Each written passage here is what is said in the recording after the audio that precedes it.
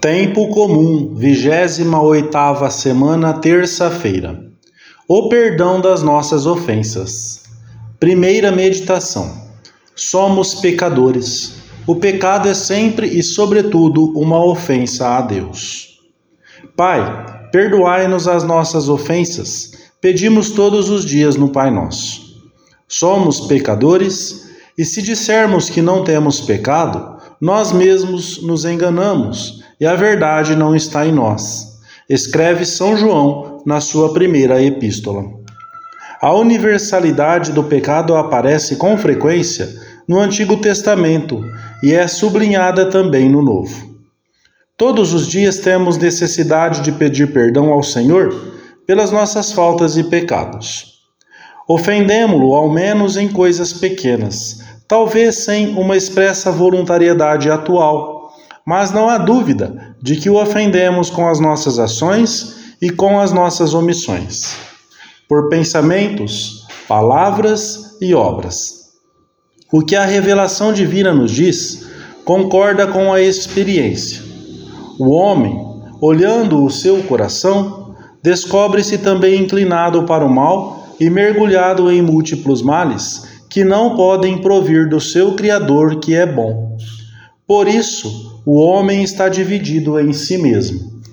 Hoje, enquanto fazemos a nossa oração com o Senhor, como também ao longo do dia, podemos fazer nossa aquela jaculatória do publicano, que não se atrevia a levantar os olhos no templo e que reconhecia, como nós, ter ofendido o Senhor. Meu Deus, dizia cheio de humildade e de arrependimento, tem piedade de mim, pecador. Quanto bem nos pode fazer esta breve oração, se for repetida com um coração humilde. O Senhor colocou-a na boca do publicano da parábola para que nós a repetíssemos. Muitas vezes, os homens costumam confundir o pecado com as suas consequências. Ficam tristes com o fracasso que introduz na sua vida pessoal ou com a humilhação de terem faltado a um dever ou pelos danos causados a outra pessoa. Veem o pecado em função das sombras que projeta na imagem que fazem de si próprios ou do dano que causa aos outros. Mas o pecado é sobretudo uma ofensa a Deus, e só secundariamente é que se relaciona com a própria pessoa, com os outros e com a sociedade. Pequei contra o Senhor, afirma o rei Davi, quando repara no delito que cometeu, fazendo que Urias, um amigo e um dos seus melhores generais, e com cuja esposa praticara adultério, fosse ao encontro da morte. No entanto, o adultério, o crime perpetrado, o abuso de poder, o escândalo dado ao povo, por mais graves que tivessem sido, julgou-os inferiores em malícia à ofensa que fizera a Deus. O descumprimento da lei pode acarretar desastres e sofrimentos, mas só existe pecado propriamente dito perante Deus. Pequei contra o céu e contra ti, confessa o filho pródigo quando volta arrependido à casa paterna. Sem esta palavra, pequei, o homem não pode verdadeiramente penetrar no mistério da morte e da ressurreição de Cristo, para tirar deles os frutos da redenção e da graça. É uma palavra-chave. Evidencia, sobretudo, a grande abertura do interior do homem para Deus. Pai, pequei contra ti. O salmista fala ainda mais claramente. Tibi soli peccavi, foi só contra ti que pequei.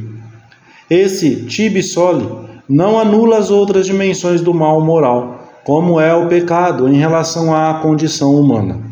O pecado, no entanto, é um mal moral de modo principal e definitivo em relação ao próprio Deus, ao Pai no Filho.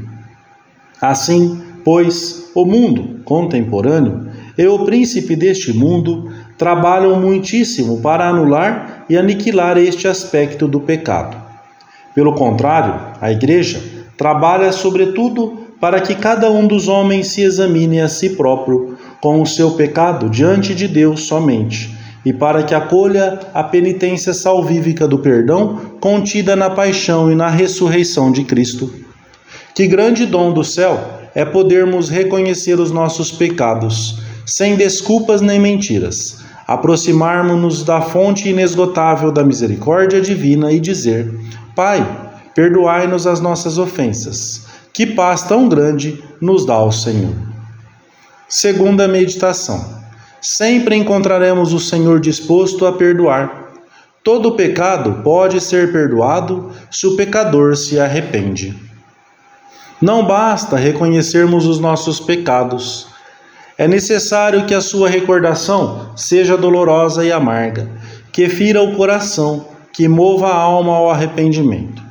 E ao sentir-nos angustiados, recorramos a Deus nosso Pai, pedindo-lhe com humildade que tire os espinhos do pecado cravados na nossa alma. O Senhor está disposto a perdoar tudo de todos. Aquele que vem a mim, não o lançarei fora. Não é vontade do vosso Pai, que está nos céus, que pereça um só destes pequeninos. Mais ainda, como ensina São Tomás, a onipotência de Deus manifesta-se, sobretudo, em perdoar e usar de misericórdia, porque a maneira que Deus tem de mostrar que possui o supremo poder é perdoar livremente.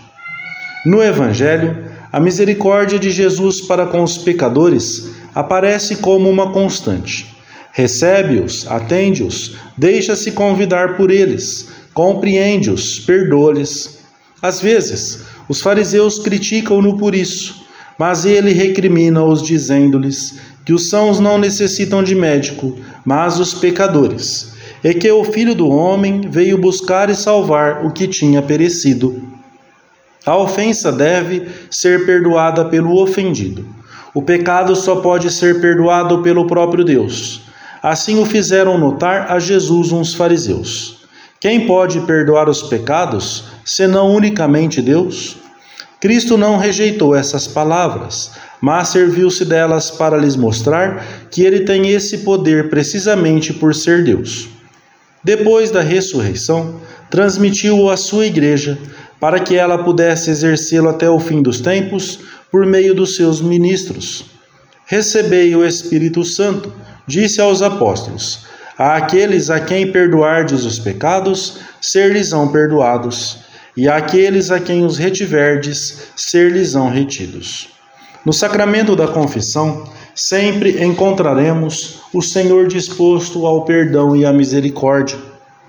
Podemos estar absolutamente certos, ensina o Catecismo Romano, de que Deus se inclina para nós de tal modo que com muitíssimo gosto perdoa a quem se arrepende verdadeiramente.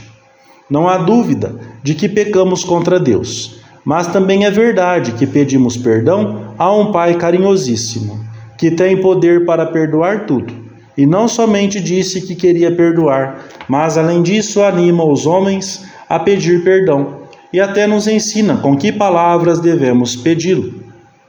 Por conseguinte, ninguém pode duvidar de que, porque ele assim o dispôs, está em nossas mãos, por assim dizer, recuperar a graça divina.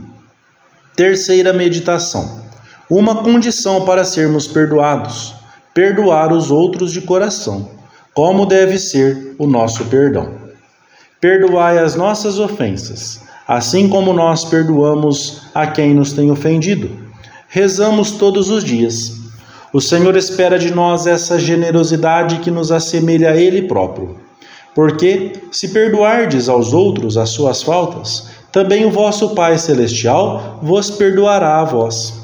Esta disposição faz parte de uma norma frequentemente afirmada pelo Senhor ao longo do Evangelho. Absolvei e sereis absolvidos. Dai e ser-vos-á dado. Com a medida com que medirdes, também vós sereis medidos. Deus tem nos perdoado muito, e por isso não devemos guardar rancor de ninguém. Temos que aprender a desculpar com mais generosidade, a perdoar com mais rapidez. Perdão sincero, profundo, de coração. Às vezes, sentimos-nos magoados sem uma razão objetiva, apenas por suscetibilidade ou por amor próprio. E ainda que alguma vez se trate de uma ofensa real e de importância, por acaso não ofendemos nós muito mais a Deus? O Senhor não aceita o sacrifício dos que vivem em discórdia. Manda-lhes que comecem por retirar-se do altar e vão reconciliar-se com o seu irmão, para depois poderem apaziguar a Deus com as preces de um coração pacífico. O melhor sacrifício é, para Deus, a nossa paz e a nossa concórdia fraternas, a unidade de todo o povo fiel no Pai, no Filho e no Espírito Santo.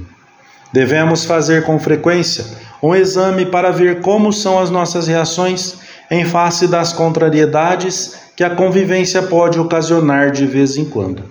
Seguir o Senhor na vida corrente é encontrar, também neste ponto, o caminho da paz e da serenidade. Devemos estar vigilantes para evitar a menor falta de caridade, externa ou interna. As ninharias diárias, normais em toda a convivência, não podem ser motivo para que diminua a alegria no trato com as pessoas que nos rodeiam. Se alguma vez temos que perdoar uma ou outra ofensa real, compreendamos que estamos diante de uma ocasião muito especial de imitar Jesus, que pede o perdão para os que o crucificam. Assim, saboreamos o amor de Deus, que não busca o proveito próprio. E o nosso coração dilata-se e adquire maior capacidade de amar. Não devemos esquecer, então, que nada nos assemelha tanto a Deus como estarmos sempre dispostos a perdoar. A generosidade com os outros conseguirá que a misericórdia divina nos perdoe tantas fraquezas nossas. Amém.